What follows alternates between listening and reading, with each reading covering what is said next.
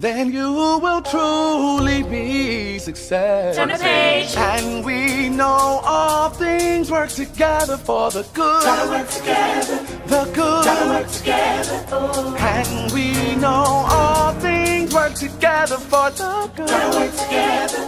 The good to those who love God. Keep God's word on your lips. To those who are called. Meditate on it day and night. According to His Careful purpose. to do what Purpose. He says. It's His purpose, not mine. And we know all things work together for the good. Gotta work together. The good. Gotta work together. Oh. And we know all things work together for the good. Gotta work together. The good. To those who love God. Keep God's word on your lips. To those who are called. Meditate on it day and night. According to His Careful purpose. to do what Purpose. He says. It's His purpose, not mine. Good morning. How are you, Deborah? Hey, how are you? How are you? How are you? Thank you all for sending me some love yesterday, the emails and the text messages and the posts. God is so faithful. I want to start by asking you to go with me to, hey, Ruth, we got 164 in the room. I want you to go with me to Ruth, and I want you to never get used to me, all right? Because in this season, I am fully committing to doing what God has told me to do, how He's told me to do it. So there is not going to be a predictable pattern. There are moments where God will say, listen, I need you to talk to these individuals directly. And there are moments that He will tell me, hey, put this out there before the world and record. And then there are moments that He will say, nope, I want them to have one-on-one conversation with me. So that's why we changing it up every once in a while. All right, go with me to Ruth, the first chapter. And I'm going to be reading from the NIV, the entire chapter, Ruth 1 through 22. Get your friends in, get your friends in, get your friends in, get your friends in, text them. You don't want to miss this. All right. Ruth 1, NIV. In the days when the judges ruled, there was a famine in the land. So a man from Bethlehem in Judah, together with his wife and 2 sons, went to live for a while in the country of Moab. The man's name was Elimelech. His wife's name was Naomi. And the names of his 2 sons were Mahlon and Chilion. They were Ephrathites from Bethlehem, Judah. And they went to Moab and lived there. Now Elimelech, Naomi's husband, died, and she was left there with 2 sons. They married Moabite women, one named Orpah and the other Ruth. After they had lived there about 10 years, both Mahlon and Chilion also died, and Naomi was left without her 2 sons and husband. When Naomi heard in Moab that the Lord had come to aid of His people by providing food for them, she and her daughters-in-law prepared to return home from there. With her 2 daughters-in-law, she left the place where she had been living and set out on the road that would take them back to the land of Judah. Then Naomi said to her 2 daughters-in-law, go back, each of you, to your mother's home.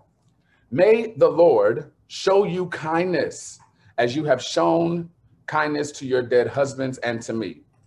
May the Lord grant that each of you will find rest in the home of another husband. Then she kissed them goodbye, and they wept aloud and said to her, we will go back with you to your people. But Naomi said, return home, my daughters. Why would you come with me? Am I going to have any more sons who could become your husbands? Return home, my daughters. I am too old to have another husband. Even if I thought there was still hope for me, even if I had a husband tonight and then gave birth to 2 sons, would you wait until they grew up? Would you remain unmarried for them? No, my daughters.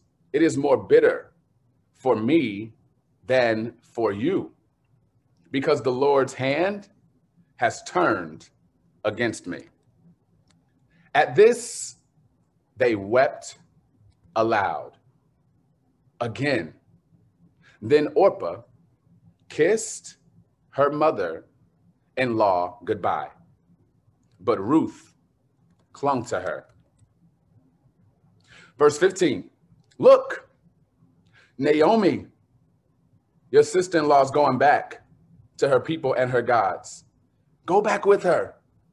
But Ruth replied, don't urge me to leave you or to turn back from you.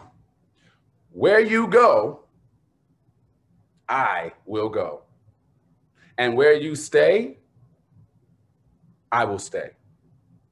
Your people will be my people, and your God, my God.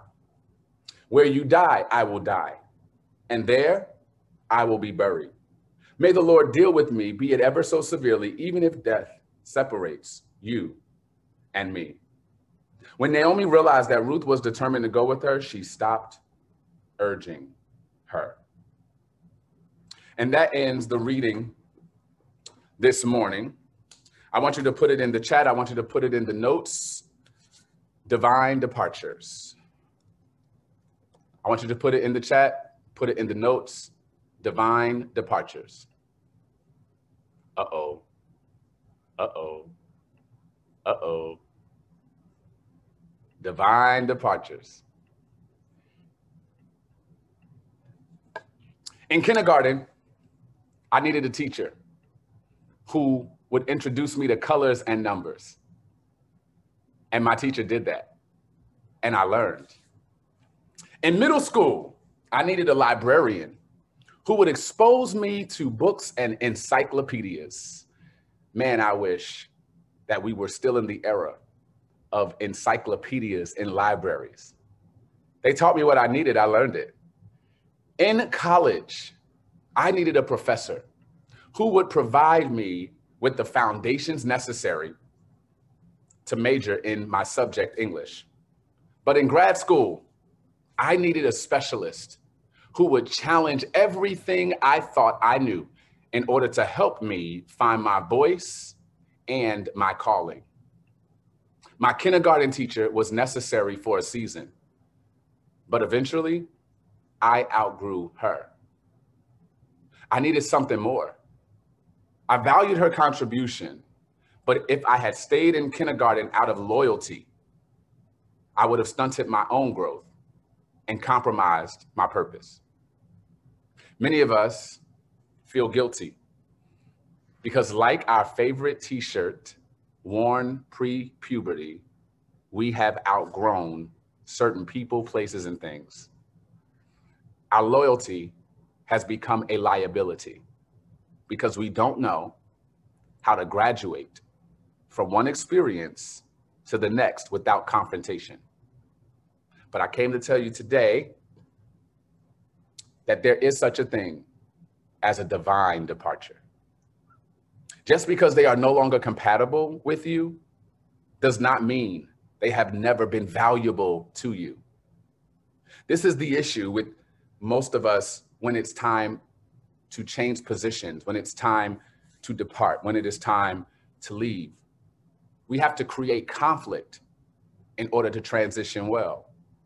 But just because they are no longer compatible with you today doesn't mean they've never been valuable to you yesterday. And at the same time, you can no longer settle for an expired situation. You can no longer dim your light simply because the people you love don't want to grow. They are giving you what you used to need. And it's nothing worse than to be connected to someone who's giving you what you used to need. Before you give yourself away, make sure you're not giving yourself to someone who is giving you what you used to need. You have moved forward. They forgot to hit the refresh button. Maybe you need someone from the outside to tell you inside truth. You, my friend, are not the person you were in college. You, my friend, you're not the insecure individual they met when you used to depend on people for validation and value. You are wiser, you are stronger, you are resourceful, you are anointed. Everything in your life has graduated except the relationships you refuse to let go of. It's time to cut the cord. It's time to cut the cord because your future depends on it. You are a gallon size full of love asking pint people to fill you up. It's time to cut the cord. You are a gallon size full of love expecting pint people to fill you up, and you can fill them up to the point that they overflow. But even at their greatest capacity, they could never give you what you need. Recalibrate your pour and find people who match your capacity. That's the typical nature of this text. When we hear the subject of Ruth, Orpah, and Naomi, we automatically jump to some very good advice around relationships. But I want to submit to you that there are some other things that we can learn as it relates to assignment, calling, and destiny. Again, purpose is the vehicle. Passion is the fuel. Assignment is a temporary rest stop. And in this particular text, I think that Ruth, Orpah, and Naomi teach us something powerful about assignments. Number one, every assignment doesn't have to assassinate your joy. Number two, every departure does not have to be devastating. What if they were just done?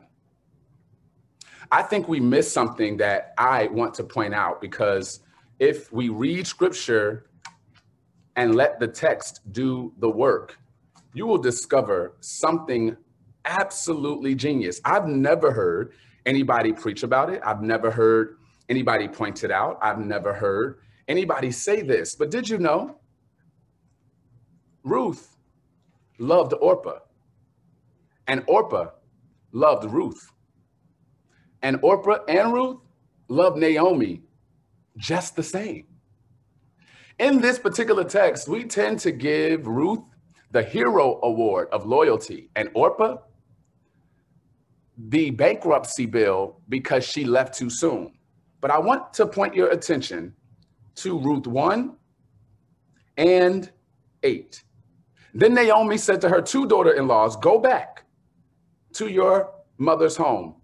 The first thing, they would have never left on their own. But sometimes Naomi is so unsure about the people in her circle because sorrow and grief have gripped her into the realization that she's not worthy of love, that Naomi sends people away that never asked to leave. It did not say that Ruth nor Orpah got tired of Naomi. It didn't say that they said, "I want to get married."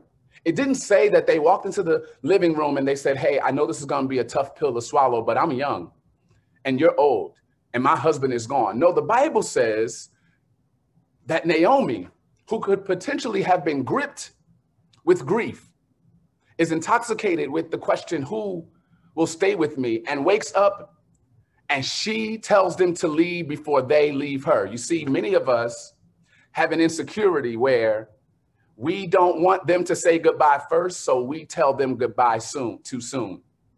We leave before they leave. We hang up before they hang up because we don't want to feel the rejection of love leaving us before we get to leave them. You're trying to dictate the roles and relationships in your relationships. You're trying to dictate the chess pieces because the truth of the matter is you have a fear of rejection.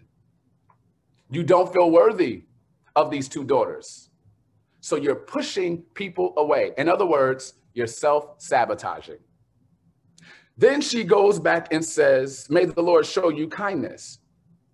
She gives them a beautiful benediction. The next verse, verse 9 says, "May the Lord grant each of you rest in the home of another husband." She's pronouncing over them something that they did not even ask for. And when you do not have clarity around the people who are connected to you, you will bless them in a way that you think they want, not necessarily asking them what is the blessing. But this is how I know Orpah and Ruth had the same heart. The next verse, "She kissed them goodbye, and they wept aloud and said to her," I think we've missed this. Put it in the chat, Ruth 1 and 10. "We will go back with you to your people." My Lord. All my life as a kid, they told me that it was Ruth who says, "Nope, I ain't going." I'm staying and you're going to love me. But it was Ruth and Orpah that say, we will go back. In other words, stop pushing me away. I am assigned not just to your mountain, I am assigned to your valley. Stop telling me you don't need me. I can tell that you don't want to be alone, and I will go with you. It is better to go with you than to have two husbands. You're pushing me away because of your grief. You're pushing me away because of your sorrow. You're pushing me away because you've never known a love that stayed without staying for a particular ulterior motive. But stop pushing me away because I'm here to stay. And Naomi doesn't get the lesson the first time. She pushes them away again by 11. But Naomi said, return home, my daughters. Why would you come with me? Am I going to have any more sons who could become your husband? Return home, my daughters. Here it is again in verse 12. I am too old to have another husband. Even if I thought there was still hope, even if I had a husband tonight and then gave birth to two sons, who said anything about a husband? There are some divine connections that are not rooted in intimacy sexually. There are some divine connections that are not rooted in you giving me what you think I need. You told me 3 times to go away. So I can't be surprised when Orpah takes my advice. Could it be that the reason that many people have departed from you is because you bought the ticket and told them to leave? Could it be that you insisted even when they said they were not? Could it be that you told them because of your history, because of your pathology, because of your pain, that I'm not worthy of your stay? And Orpah simply gave you what you asked for. I think that we give Orpah a bad rap, but what I know to be true now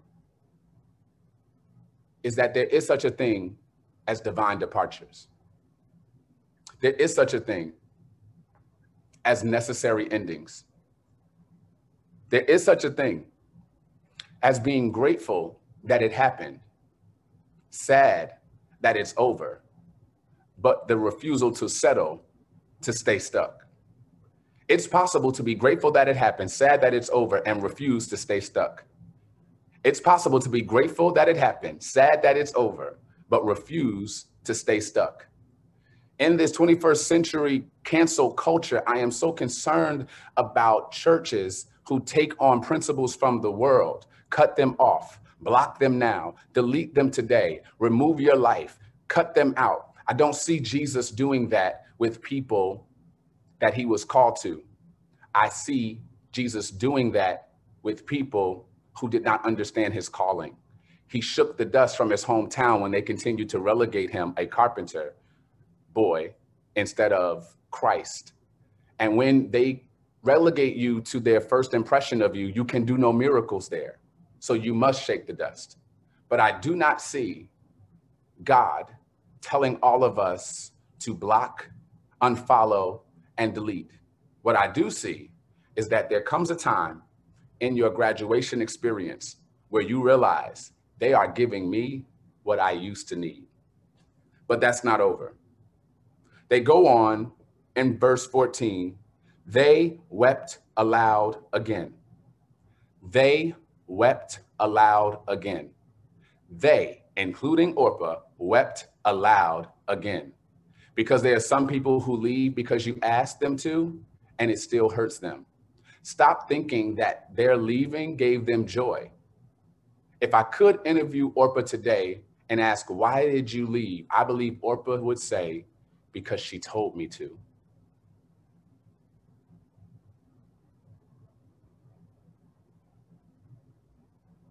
There's nothing wrong with the Wi-Fi.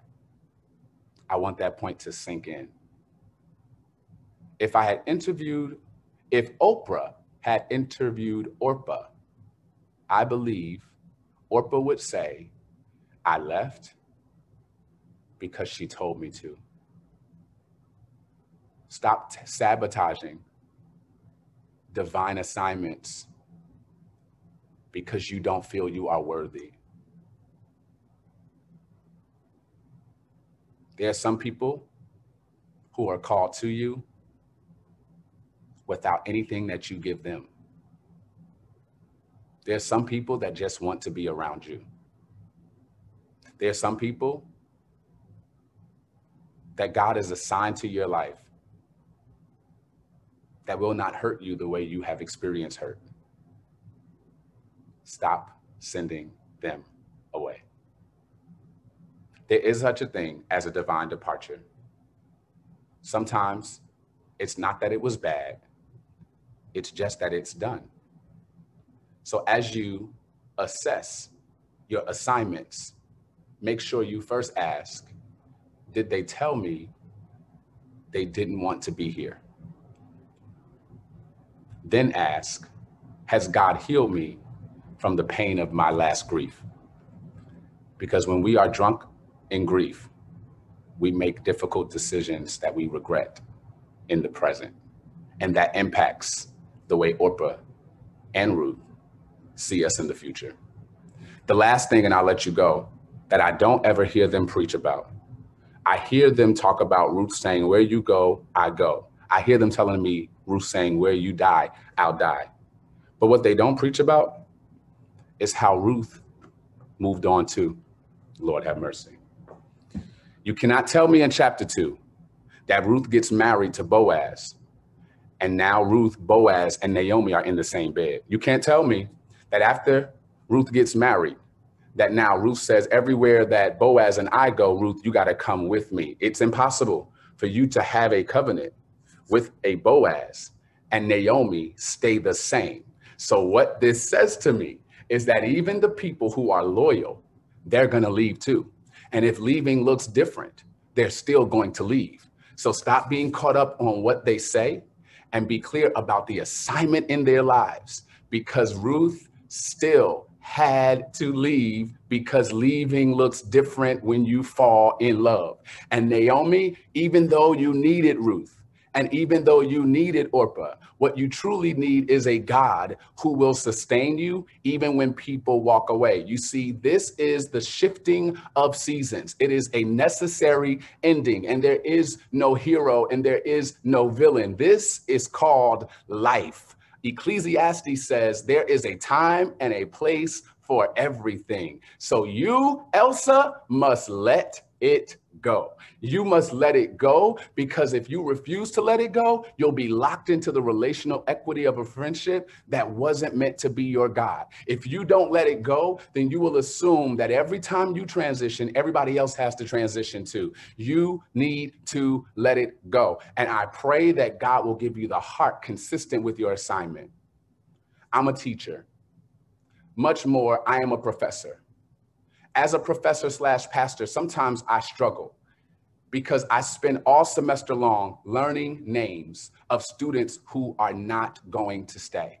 So for 6 months, I learned your name. I learned your syntax. I learned the things you love. I learned where you work. I had a student last year at Bloomfield College. She comes into the school. I find that every time she comes, she's late. When she finally tells me why, she says, because I have to bring my mother to chemo. And as a result, I have to be late. I have 3 kids and my mother is dying, but I'm still coming to school. I fell in love with this young lady. And I told her, whatever you need to do, I will help you. When she emailed me, she would come late. I told her, don't even worry about it. Stay home. When she emailed me, she had to miss the final because her mother died the day before. I told her, don't worry about the final. I got you. You can make it up whenever. But if I'm honest, the teacher in me was in conflict with the pastor in me, because even though she was done with that particular course, I wasn't done with still pastoring her. And I still reached out to her after her period of expiration. Even though it wasn't a bad ending, it was a necessary one, because she could not stay my student in first year writing. At a certain point, she had to move on. The issue was me. I was Naomi. I didn't know how to manage relationships. I didn't see how God could help me as a professor to move forward. And then I prayed, Lord, give me a heart consistent with my assignment. Help me, oh God, to look at my life and the areas that you've called me to, and teach me how to have a revolving door around those people that you've only anointed me for this season, and to have permanent stops in those places where you're supposed to plant me for a reason. I pray now that God would give you a heart consistent with your assignment, so that you are not grieving something that is a natural order of things, so that you are not stuck, even though your students have got to graduate. And at the end of the day, you've got to let it go.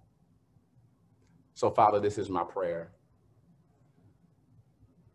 that we would not try to take the place of you, that you are the constant, that everything else is the variable.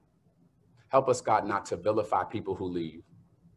Help us, God, not to idolize people who stay.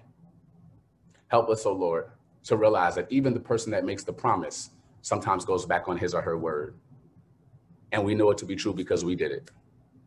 Now, God, I ask you to help us to have a proper assessment of our assignment, so that we are not sabotaging things that wanted to stay and then leaving things that wanted to go. What I know to be true is that those who are called to you won't leave, and those who are not can't stay. Let it go.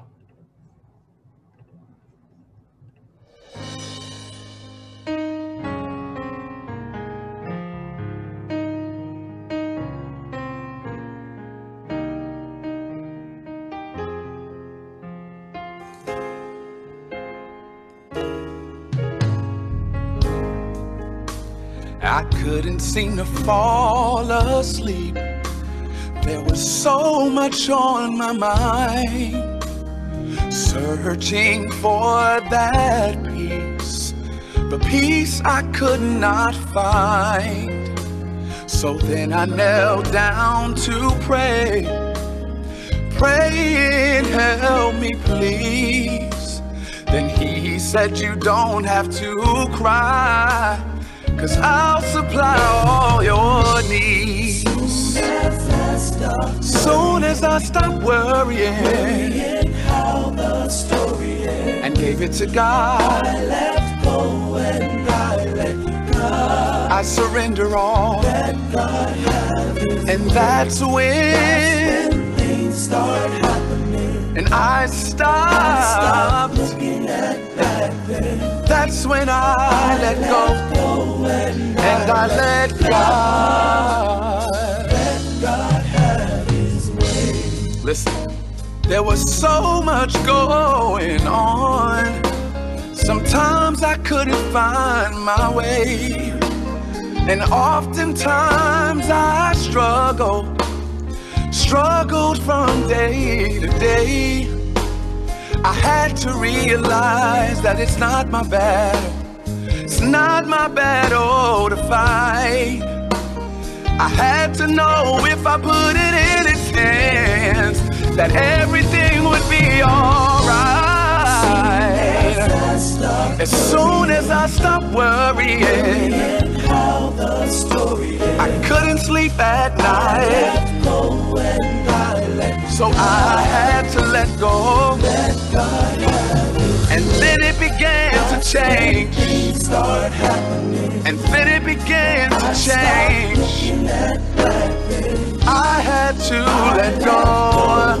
I let God have His way. So let go and release control, 'cause God is smarter than me.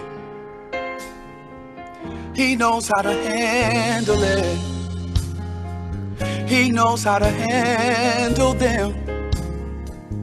Exodus 14:14 says, the Lord will fight your battles. You need only to be still. Come on, everybody say, let go. Let go. Let God. Let God. Let go. Let go. Let God. Let God. Let go. Let go. Let God. Let God. Oh, let go. Let God. Let God. Surrender control. Let go. Surrender control. Let God. God can handle it. He is smart. He is better. He is stronger. Let